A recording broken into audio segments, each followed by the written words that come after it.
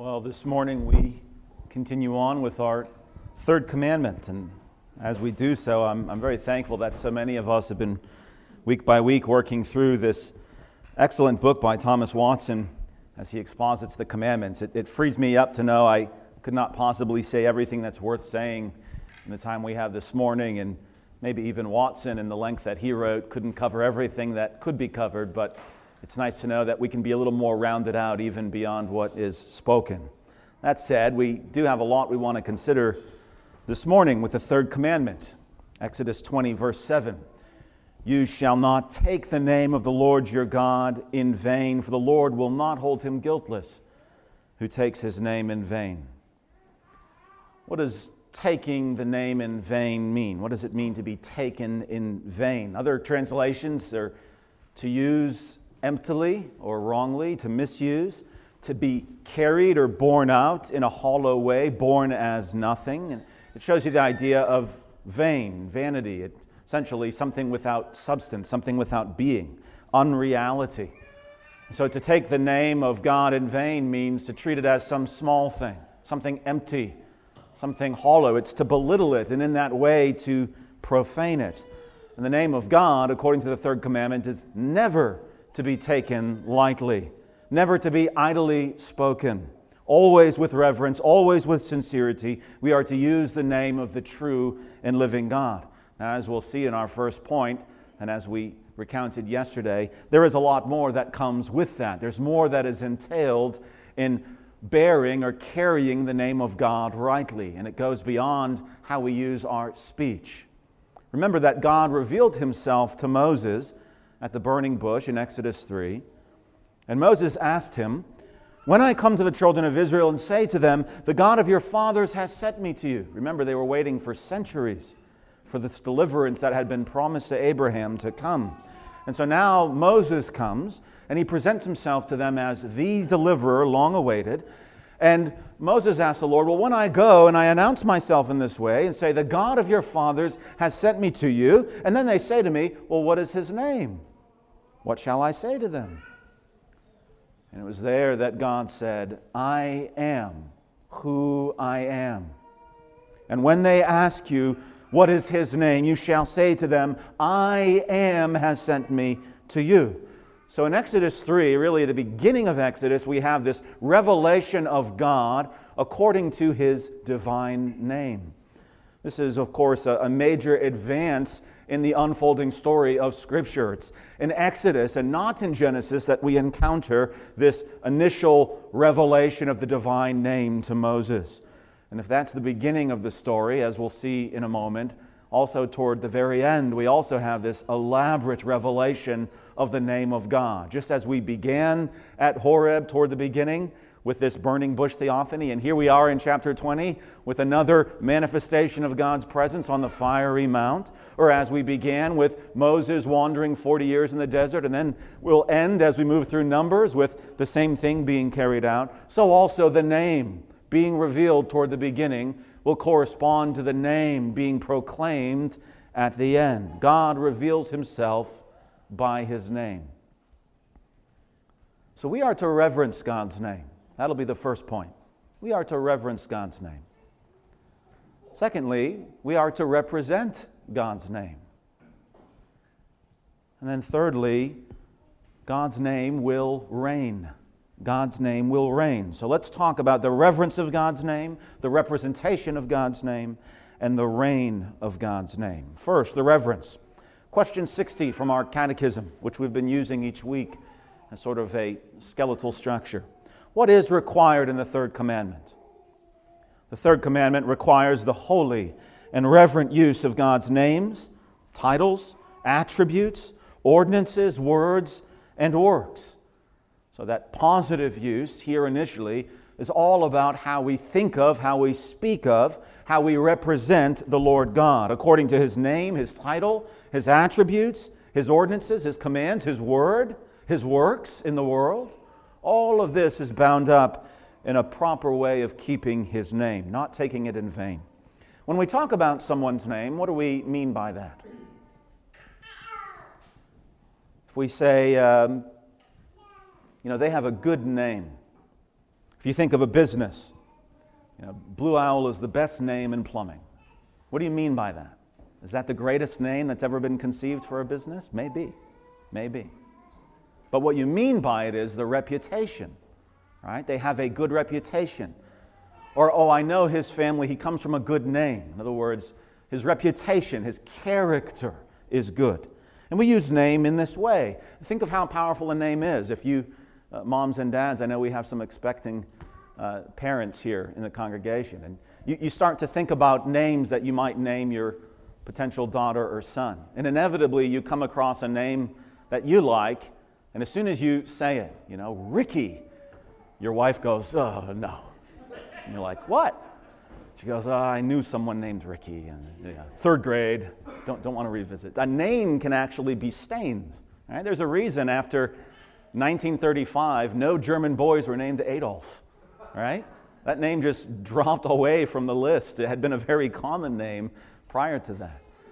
Names bear this kind of influence and power. You don't want to name your child with a name that has a bad association, even if it was 30 years in your past, because you think somehow that stain, that character flaw, that reputation is going to be transmitted through the name to your child. So names have this kind of power. They contain not only identity, but character, reputation, attributes.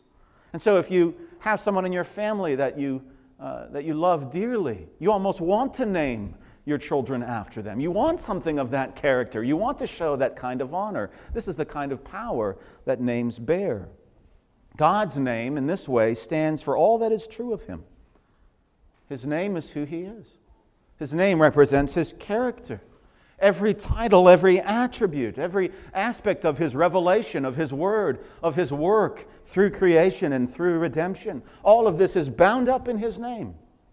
In fact, when we get to the end of Exodus, as I mentioned, in Exodus 33, Moses will once again ask the Lord, not this time, "What shall I say to them when they ask, 'What's the name of our God?' But he says, 'Lord, show me your glory.'" Right? Here I am. Here I am, mediator of this wicked people. How in the world am I going to persevere, Lord? I need to see your glory. That's the only way I'll be able to persevere in leading this people. Show me your glory. Show me who I serve. Show me who I worship, Lord. Show me something of yourself. And God says, you can't see me and live. But God is a gracious God, and He loves to show mercy, and He wants to answer this desire of Moses' heart. And so He says, I'll take you to a cleft in the rock, I'll cover over you with my own hand, and I'll allow my glory to pass by. But what does He say? He says, I will make my goodness pass before you. I will proclaim the name of the Lord to you. And so notice that Moses is wanting to behold the Lord, coming out of the Second Commandment last week. He wants to see the glory. And God says, I have got something just as good. I'm going to proclaim my name to you. For me to proclaim my name, for me to open up or unravel what my name contains, the Lord, full of mercy, full of compassion. For me to show you my name and proclaim it before you is as if you are seeing my glory.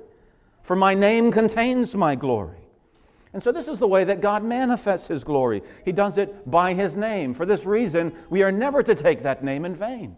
It's no small thing. He will not hold us guiltless if we do so. So we must revere God's name. We must ascribe reverence to it. That's Psalm 29. Throughout the Psalms, you have this constant refrain, give unto the Lord, or ascribe unto the Lord. Oh, you mighty ones, give unto the Lord glory and strength. Give unto the Lord the glory due His name. His name is owed glory because of what His name signifies, because of what it contains, because of what it means. So we are to give glory to the name of God. Worship the Lord in the beauty of holiness. In the Song of Moses, Deuteronomy 32, he says, give ear, O heavens, I will speak. Hear, O earth, the words of my mouth. Let my teaching drop as the rain, my speech distill as the dew, as raindrops on the tender herb, as showers on the grass, for I proclaim the name of the Lord. This isn't just something he does for 20 minutes on a morning. He's saying every aspect of the created fabric needs to hear this proclamation of the name of the Lord.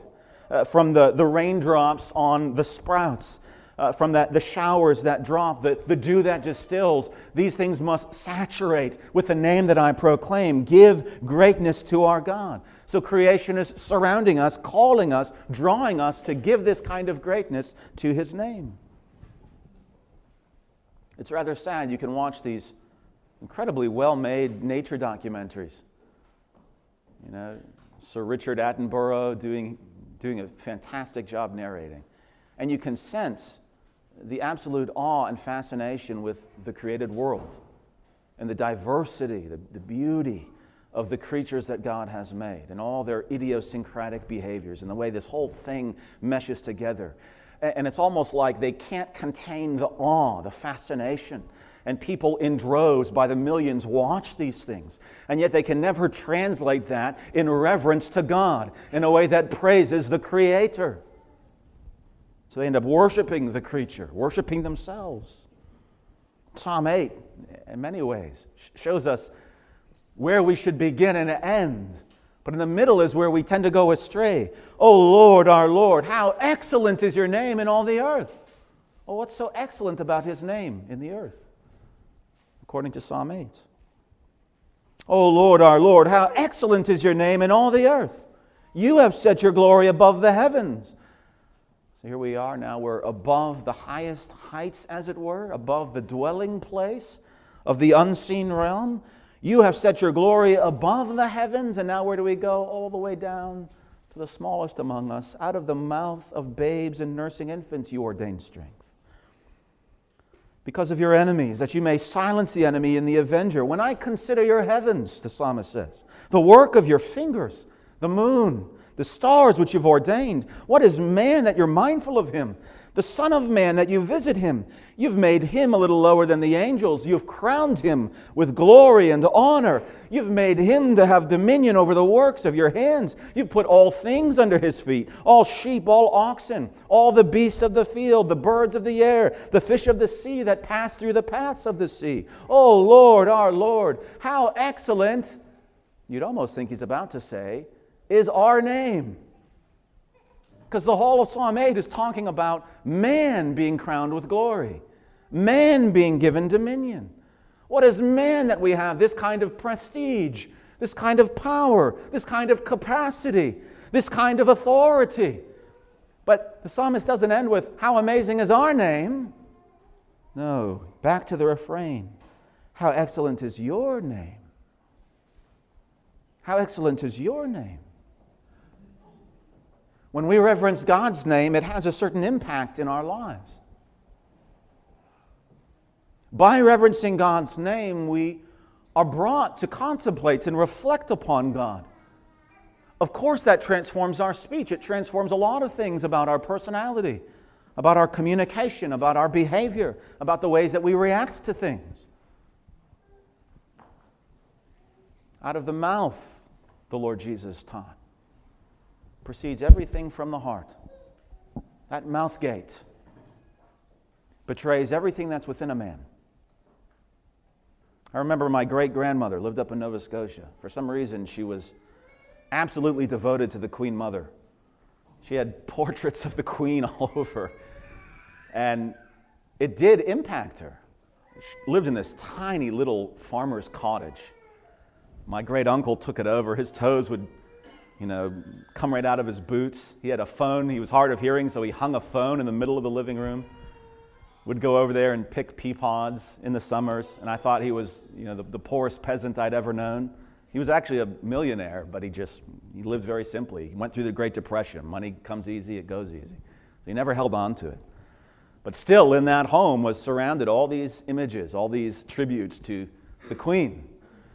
And I remember, even in that little farmer's village, in that very simple way of country life, how refined their speech was. You would have thought you were in 19th century, upper crust, talking with a Victorian lady. That was how even my grandmother rubbed off on her. There was always tea time. And just the etiquette, just the speech, there was a certain decorum. And that came because of her adoration, her reverence for the queen. She wanted to emulate that. Though she had very humble surroundings, she did what she could in that setting to sort of elevate herself, her standard, her behavior. That's what it's like to show reverence to a name. It doesn't really matter what my circumstances are. I have a higher standard. I'm raising the bar. And so she was reflecting on this, and then therefore reflecting it. This is what it's like to reverence the name of God. Psalm 48, we've thought, O God, on your loving kindness. According to your name, O God, so is your praise, your right hand full of righteousness. The psalmist understands, the more we understand about your name, who you are, what you've done, so will we praise you. And that's why we think about your loving kindness. We think about your covenant faithfulness. The more we think about who you are, what you have done, all that the name signifies, then the more our worship conforms to that. This is true even in penitence, even in lament, even in great cries and groans of repentance. We find God's people have always looked at God's name as what they needed, God's name as what they're falling short of. I'll give you an example, many examples, but I'll give you an example from Isaiah 63. It's this sort of prayer of penitence. And in 64 comes the great solution, the great answer to this dilemma. But here we have sort of the prayer of a worshiper, which really, taken at large, should be the heart of God's people as they're here in exile, wondering how in the world will God fulfill His promise. Look down from heaven. Right, keep that in mind for where it goes in 64. Chapter headings are very late, and so never, it's a bad habit to assume just because you have things blocked off in chapters, that means that that's a self-contained unit. And I think Isaiah 63, toward the end, heading into 64, is a perfect example of why chapter headings can sometimes betray the tapestry of the narrative or the text. Well, here in Isaiah 63, notice where we begin. Look down from heaven and see from your habitation, holy and glorious. So God is in heaven. This penitential prayer is going up. Look down upon me, Lord. You are in heaven. It doesn't seem like you're looking because it doesn't seem like you're answering. It seems like your people have no hope. Look down from heaven. See from your habitation, holy and glorious. Where's your zeal and your strength? Where is the yearning of your heart, your mercies toward me? Right? He's lamenting. I haven't found your restoration. But where is that long-suffering mercy that you love to show? Is it restrained? Doubtless you are our Father. Though Abraham was ignorant of us, Israel did not acknowledge us. Right? He says, even if we didn't have Abraham and all of the promises of the patriarchs, even if we were not numbered among Israel, even so you would be our Father.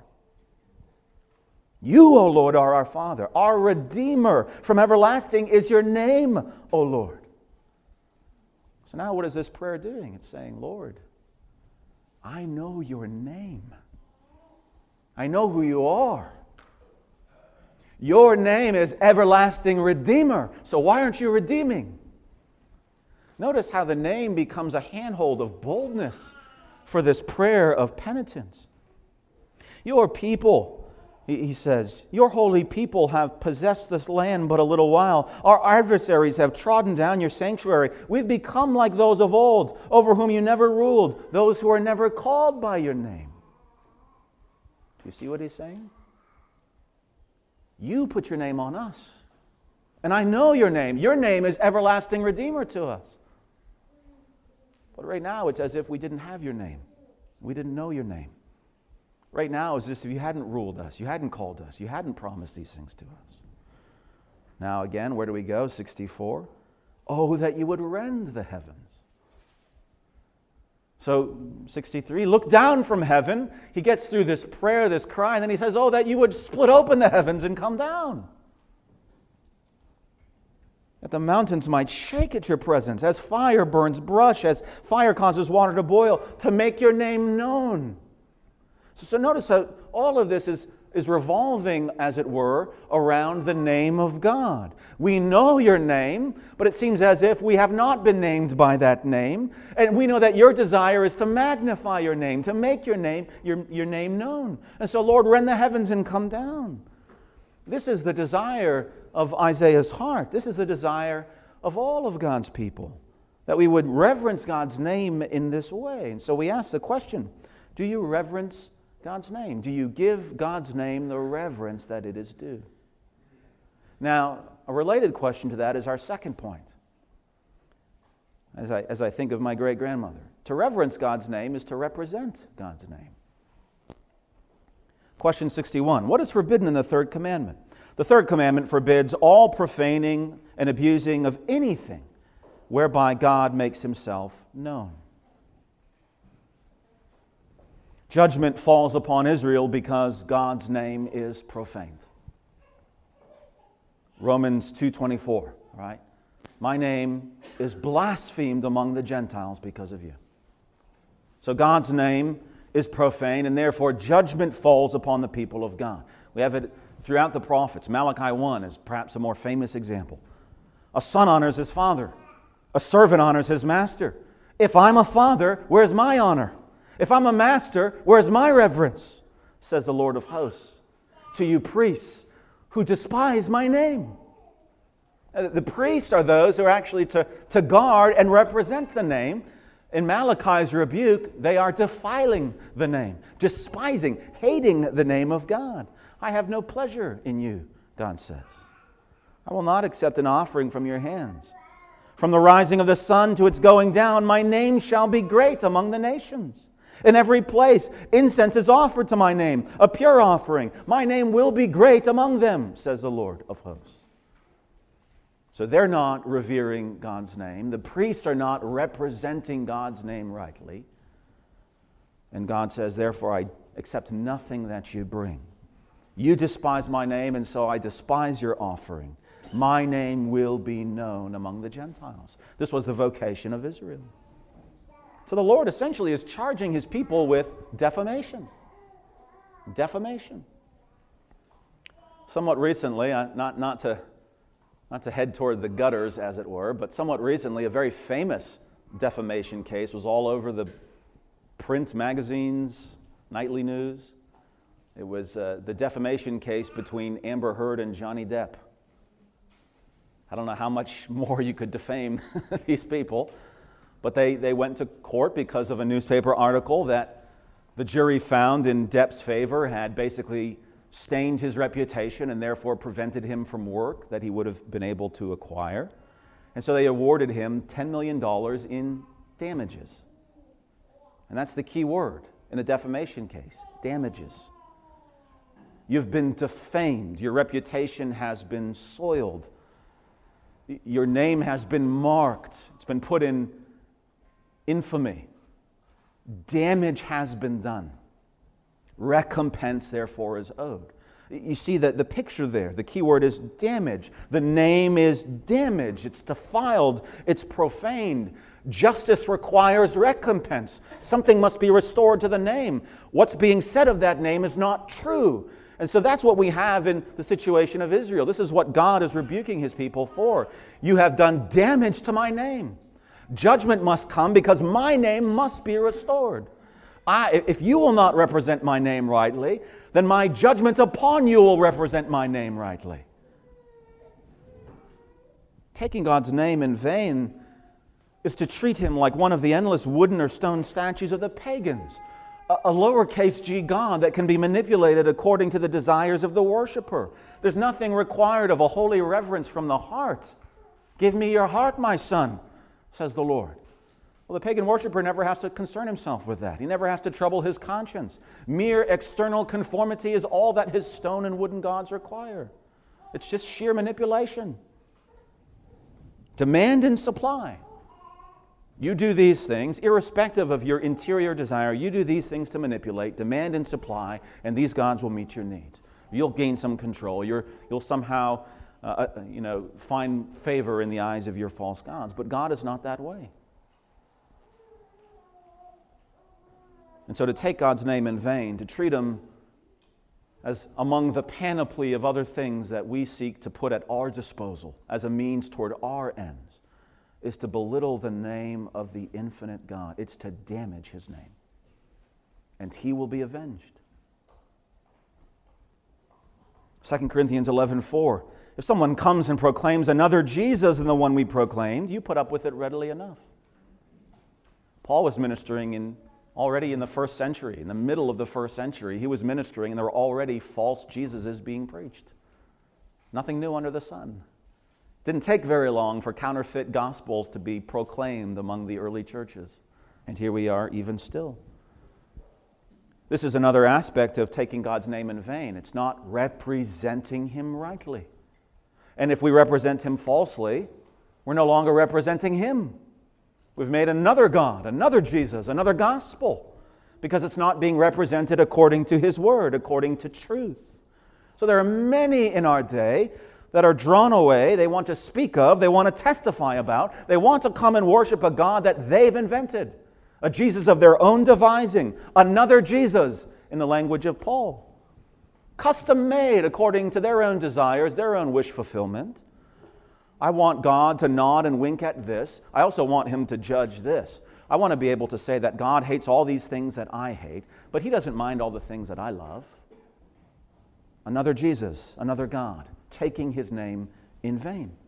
We are in an election year. Brace yourselves for God's name to be taken in vain in this way, left and right, from all the candidates that trump around on stage. That's sort of a Freudian slip. Just speaking a name, referencing God, showing up in a church, and all the evangelicals go, oh, this is so wonderful, a photo op with a Bible. And if we're thinking rightly, that's taking God's name in vain. You're not representing God aright. Neither are you seeking to worship Him in sincerity and truth. He's a means to your end. You've made God, as it were, a political mule for your own advancement. And He will not hold you guiltless, nor will He hold a nation guiltless. We cannot be duped when we see Third Commandment breakers transgressing this, profaning, damaging the reputation of God. Right-wing, red politicians, they know they have to mention at least one Bible verse in every speech. They have to have, some reference to God, some outward show of piety, and usually we settle for that. How pathetic. Do you fear God? Do you fear God? There's very few, you could probably count on one hand how many genuinely God-fearing leaders we have in this nation.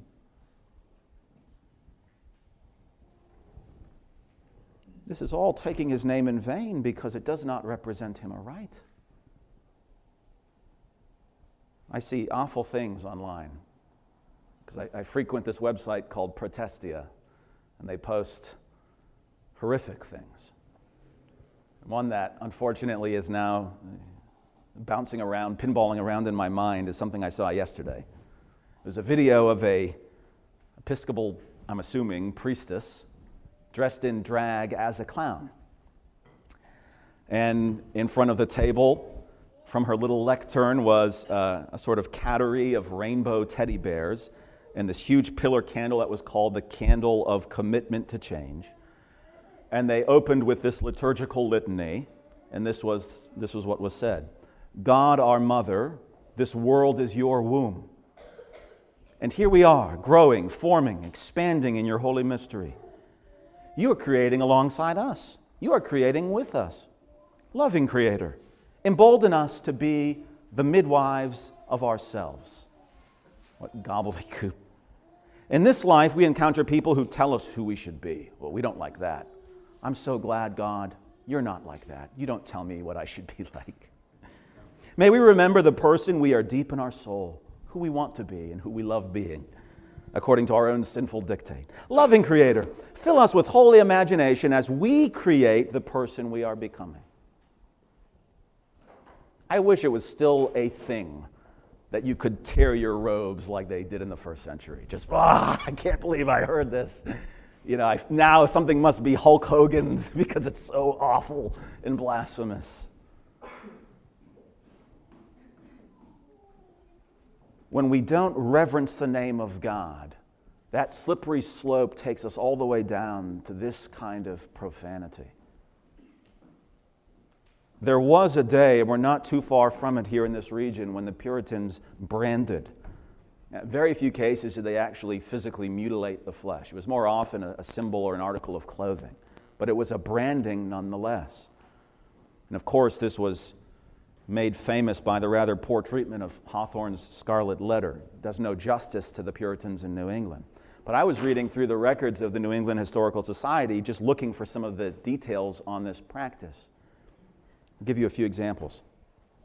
In 1633, Robert Coles had to stand with a white sheet of paper on his back with the word drunkard written in great letters on it, as long as the court ordered, for abusing himself with drink. The next year, Coles received a more severe sentence. He had to wear the letter D, cut from red cloth, on a white background for an entire year. So everywhere he went, he was marked. He was branded. You were proclaiming God's name. You were speaking of God's name. But you were living this life of outward sin in a very public way. And so what you kept in secret, we will now proclaim. You've been proclaiming God's name outwardly, but denying it in secret. In secret, you've been worshiping and reverencing something else in your life. So we're going to put out in public that which you're really doing in secret. That was the logic. Another example, Massachusetts magistrates reproved anyone who interrupted a preacher during worship.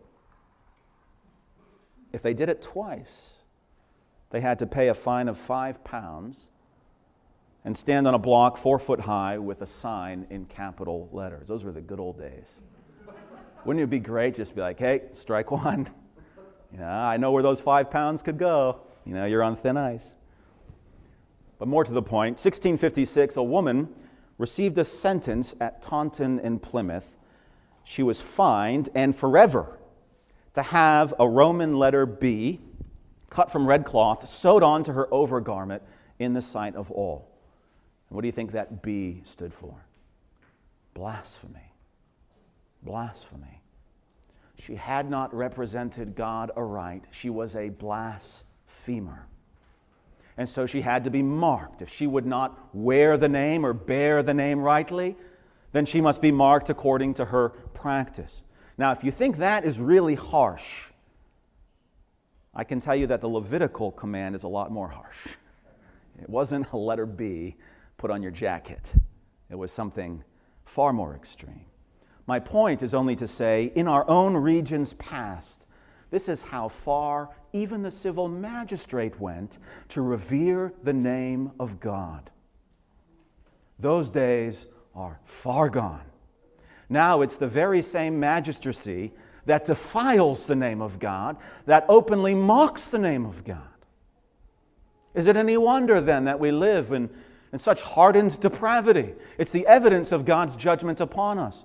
And how, as the church, are we to begin to address this, to turn the tide, to be salt and light, to advance the kingdom in this kind of setting? Well, it must begin here. We must be those who represent God aright. Remember that the Third Commandment was given to a kingdom of priests. Israel was to be this kingdom of priests. They were to bear the name of God to the nations. It was the task of this priestly people to represent the Lord God. Who is this God that you serve?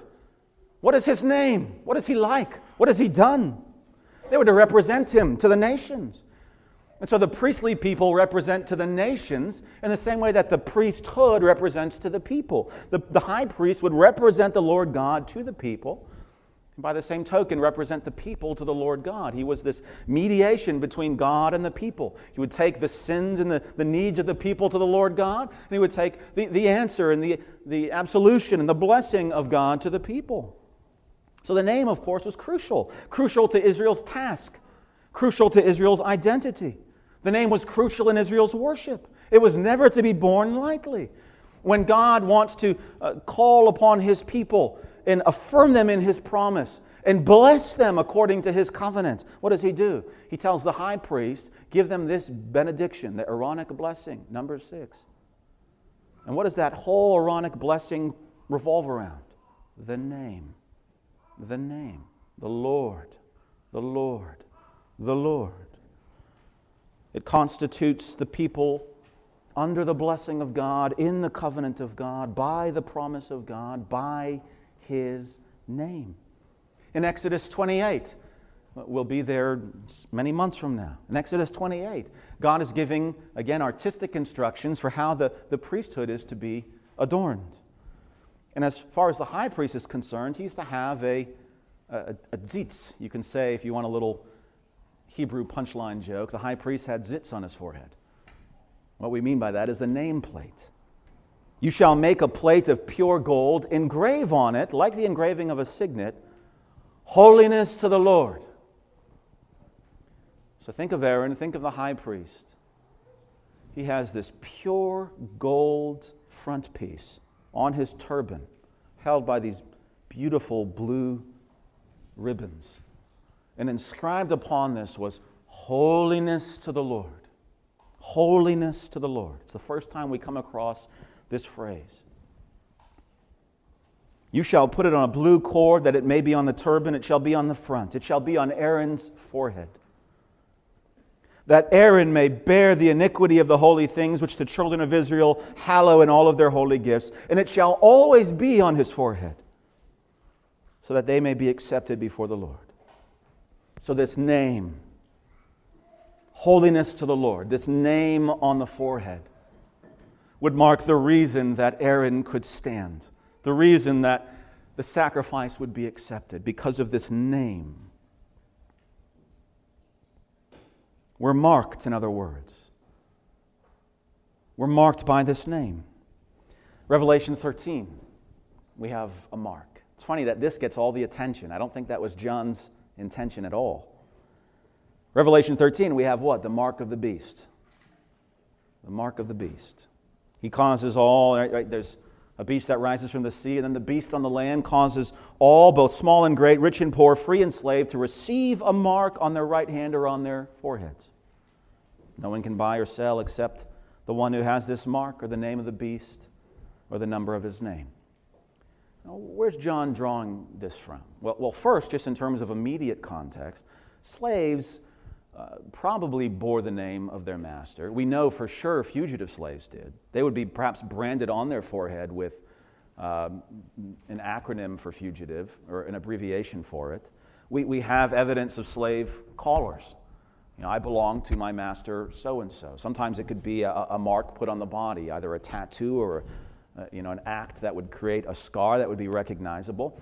In Apuleius' Metamorphoses, he makes reference to the frontis literati, the sort of mark on the head of the slaves. And so it could be that, quite literally, they had the name of their master on their forehead. That could be some background, but more importantly is Ezekiel 9, which I'm not going to spend too much time on, where the Lord commands that in the holy city, all those that groan and cry out for the sins have a mark put on their forehead, and they alone are spared. Everyone else is destroyed. That's background for John. But then also this high priestly front piece, holiness to the Lord. The mark, the name on the head. So in Revelation 14, what John really wants our attention to be on is not the satanic parody of being marked, of being named, of being a representative.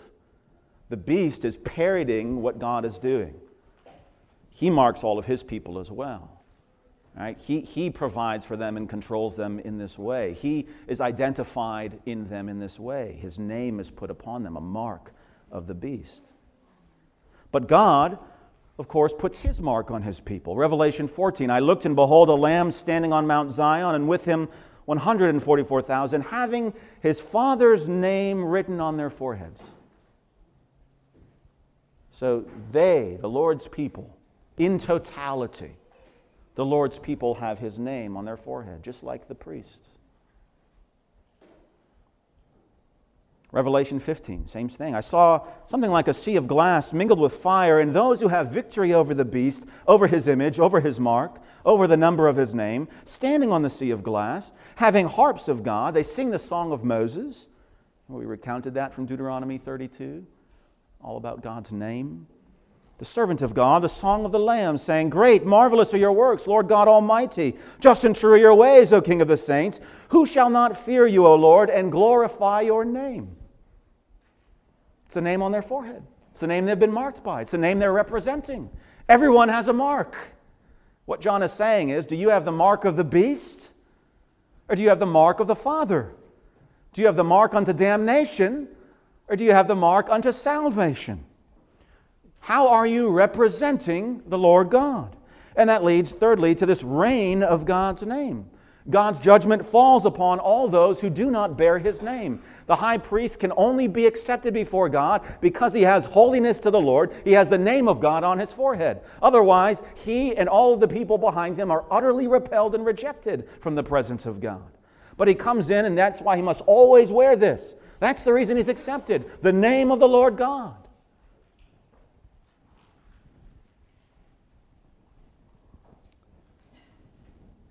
Well, one way of getting at this, thinking of Aaron and thinking of representing rightly, one of the points that our brother Joshua made yesterday morning, a point from Thomas Watson, is when we murmur against God's providence, we take His name in vain.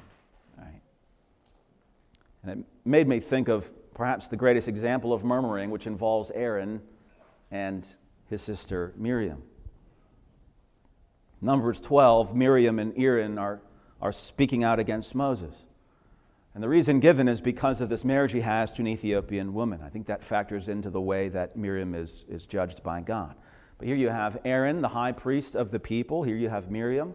And they're both murmuring and grumbling against Moses.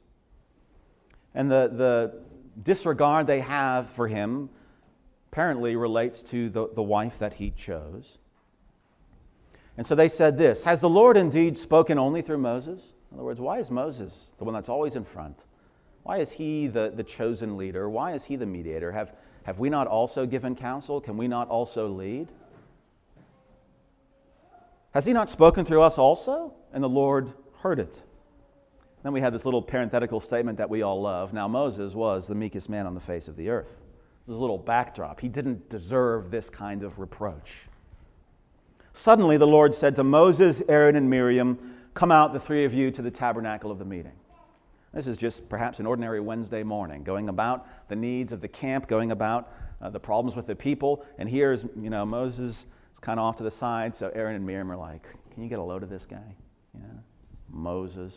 Such a great leader. Look at his choice in wives. Not very good. Has the Lord not also led through us?" And they just start feeding each other into this little cycle of murmuring and grumbling and bearing reproach upon Moses. Perhaps they've done this for quite some time. It finally gets to the point where the Lord is going to intervene.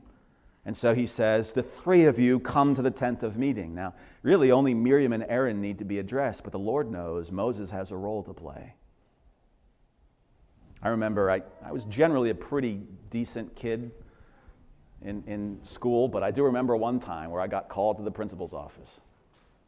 That intercom buzz, and it's like Ross Macdonald to the principal's office, and all your friends are like, "Ooh," and you have to do the walk of shame. You're like, "Oh." That's kind of what I imagine this is like, but an infinitely holy principal, as it were. Come to the tent of meeting. We've got to sit down and talk. So the three came out, and the Lord came down in the pillar of cloud, stood in the door of the tabernacle, and called Aaron and Miriam. Right? He called Moses to come, but he's only going to address Aaron and Miriam. They both went forward, and he said, "Hear now my words. If there is a prophet among you, I, the Lord, make myself known to him in a vision. I speak to him in a dream. Not so with my servant Moses." Moses doesn't go, "God, I had the strangest dream. I think we should go south." Right? No. With Moses I speak face to face. We're just as good as Moses, aren't we? Do you have that kind of access to me, God is saying? Do I call you into my presence in that way? Have you known me face to face?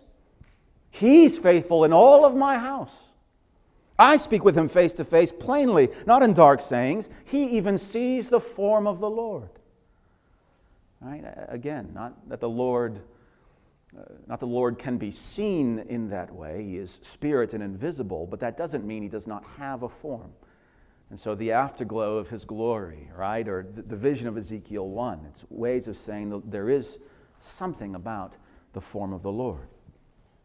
So then why were you not afraid to speak against my servant Moses?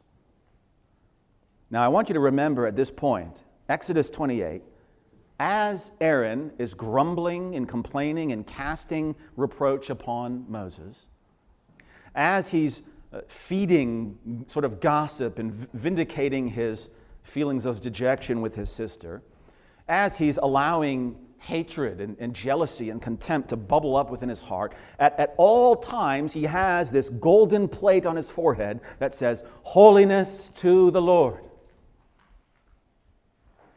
But he's not representing the Lord in all of this speech, in all of this behavior, in all of this derision and jealousy. And so even when he's going to the tent of meeting, and the Lord is about to address Miriam and Aaron, the whole time that the rebuke is lashed out, we have the sort of flashing gold being reflected on the eyes of Miriam. The whole time the name is there, but the name is not being reverenced. It didn't mean anything for Aaron to have the name on his forehead. It didn't prevent him from speaking against his brother. It didn't sanctify him or restrain him from his sin. Though he had the name on the forehead, it didn't mean he had the name on his heart. Now, we are a holy nation. We are a kingdom of priests. We have the name of the Lord on our foreheads. Do we reverence that name? Do we represent that name rightly? Does that name, does that representation constrain the sinfulness that we have that so easily entangles us, the way that we look, speak, act, or think of others? Is there some restraint because I have the name of God, holiness to the Lord, written on my name, on my head? Or is your life a double standard? It doesn't match your nameplate, as it were. God rebukes Miriam. The anger of the Lord was aroused. He departed. The cloud departed from the tabernacle. Miriam became leprous. She was taking racist shots at this dark-skinned Ethiopian. Now her skin's as white as snow, and not in a pretty way. Her flesh is decaying. Miriam became leprous, as white as snow. Aaron isn't made a leper. Right? So Miriam is judged. She's made to be a leper. Now she's unclean, has to be outside of the camp. Aaron turned toward Miriam. There she was, a leper. You love the narrative, puts you right there, as it were, in the sandals. He wants you to notice the clouds depart, and as soon as he looks, she's a leper now. Her flesh is decaying. And so Aaron shouts out to Moses, "My Lord, don't lay this sin on us. We've done foolishly. We've sinned." And Moses cries out to the Lord, saying, "Heal her, please, God, I pray." Now we know why Moses was called to that tent as well. But judgment doesn't fall on Aaron, so it seems. Miriam is made to be a leper. So where's God's rebuke of Aaron? Well, it's not in the leprosy. It's in his inability. It's in his sheer impotence. He is the high priest of the true and living God over all of the children of Israel. The high priest who alone could have access into the Holy of Holies, where God made himself to dwell on that day of atonement. Think of the unmitigated access and privilege that belonged to this man, Aaron, representing as the high priest the mediation of God to the people. But in this moment, he's as helpless as a 3-year-old. There's nothing he can say, nothing he can pray, nothing he can do to intervene and help his sister. Though he has holiness to the Lord on this golden, glowing nameplate, he's utterly useless. There's nothing he can do except cry out to the mediator and say, "Please heal, please deliver." Now, perhaps Aaron finally saw that he had taken the name of the Lord in vain. He recognized in that humbling moment, knowing his sheer inability, Moses is the righteous one. Moses is the faithful one. Moses must be the mediator. Moses must intercede. Though he had holiness to the Lord on his forehead, he knew that what he needed most was the man who was genuinely holy to the Lord. And in this we see the gospel. We're not holy to the Lord because we are marked on our forehead. We're not holy to the Lord because we can earn some status. We're not holy to the Lord or somehow effectual because of our performance, because of our privileges, because of our graces and our gifts. No, no, no. There's only one who's truly holy to the Lord. And He is our great high priest, and He is our mediator, and we cry out to Him for healing and for help. And like Moses in Numbers, Jesus from the cross cries out, intervenes.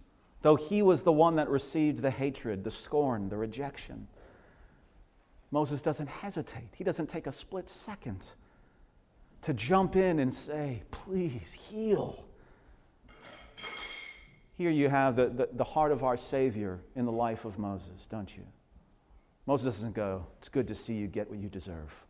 How dare you mock me? How dare you speak against me? Yeah, that's right. Didn't you hear what he said about all the glories that I have? How unique I am to God? How dare you speak against me? I'm glad to see that you're suffering now. No, not at all. He takes all that hatred, all that scorn. He's being sinned against. And he looks in the eyes of his enemies, as it were, in that very moment, and he sees them being judged for their sinfulness. And he says, no, Lord, take it away. Heal them. Deliver them. Now that's Moses as a human mediator of God's people. The Lord Jesus, of course, knows if there's any mediation, it can't just be a cry, please don't do this. He has to enter in, take that place. He has to become the leper. He has to take the death penalty.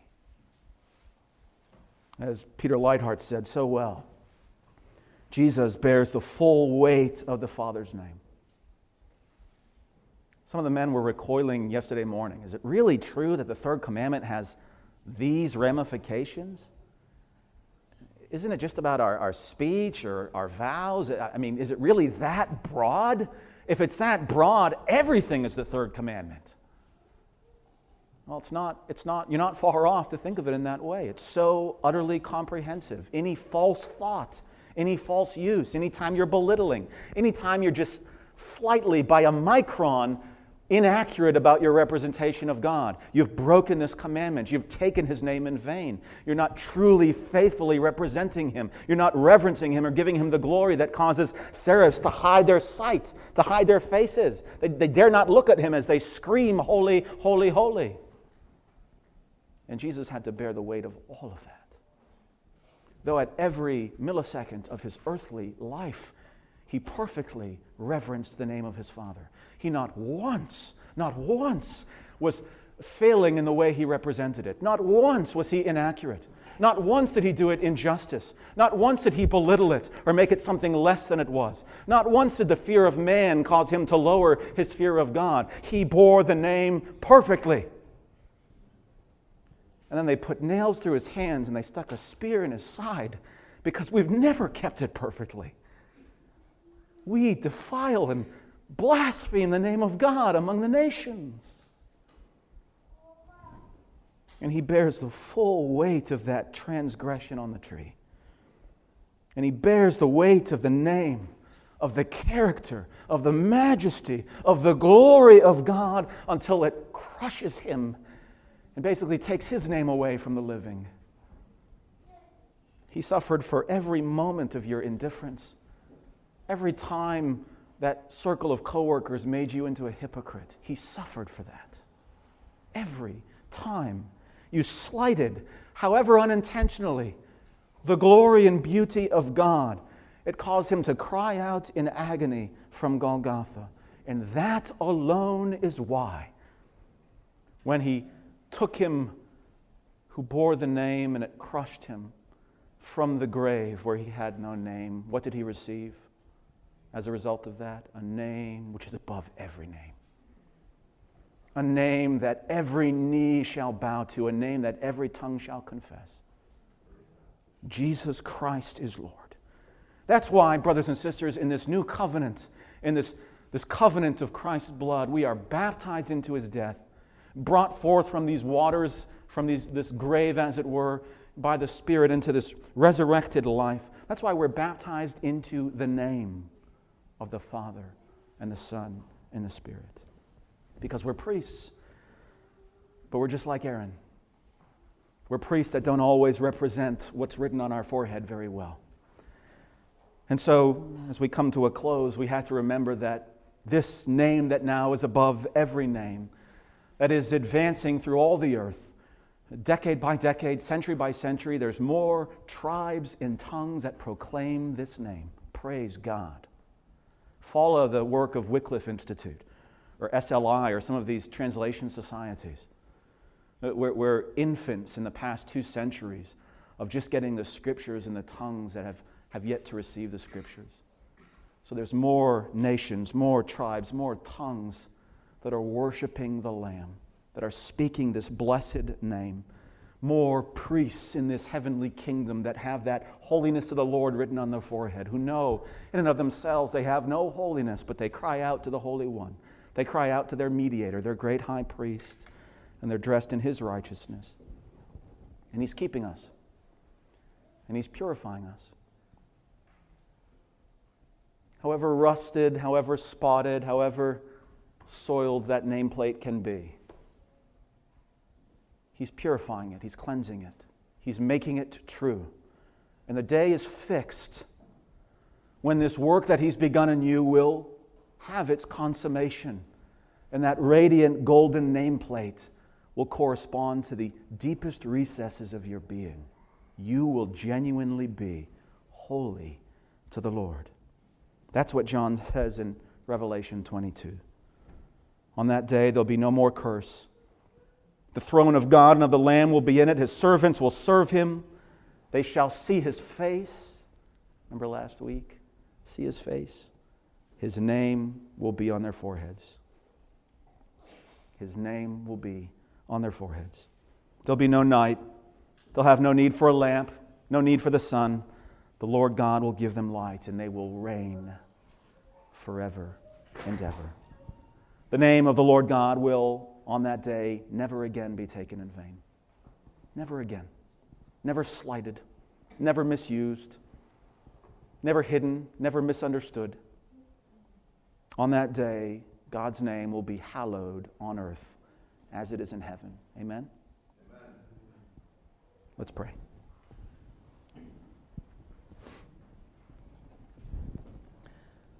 Father, we thank You for Your word. We thank You, Lord, for Your name, Your holy name, a name above every name, and all that that name means for us. Lord, who are we that You would mark our foreheads with Your name, that You would claim us, Lord, to belong to You, that You would have us as Your representatives here on earth, as Your body on the earth. Oh, Lord, forgive us, Lord. We have not thought rightly of this third commandment. We've curtailed some of the ways that other people speak, and we think, therefore, we've kept it. Oh, Lord, give us a right understanding of what this means. Lord, if we've been marked out and separated, as it were, in Babylon, may You show us how more faithful we can be, Lord, the work that You've given us to do. That we would never bear Your name in some hollow or belittling way, but, Lord, we would bear Your name rightly. That we would give to Your name the glory that it is due in the way that we think, in the way that we speak, in the way that we appear, in the way that we interact, in the work that we do, in the way that we work. Lord, whatever it is, may we remember that we always have this name on our forehead, and yet we yearn and await that day when what it promises is fully realized. Thank You for our Savior. Thank You that it's His grace that will do this great work. Thank You, Lord, that we have a mediator who cries out on our behalf. Give us a greater love for Him. Give us, Lord, an affection that melts these stony hearts, these ears that are so hard of hearing, eyes that are so dull to see. Let us love our Savior, knowing that in keeping this commandment, like keeping all of His commandments, we know that we love Him. Lord, help us in this way, we pray. In Jesus' name, amen.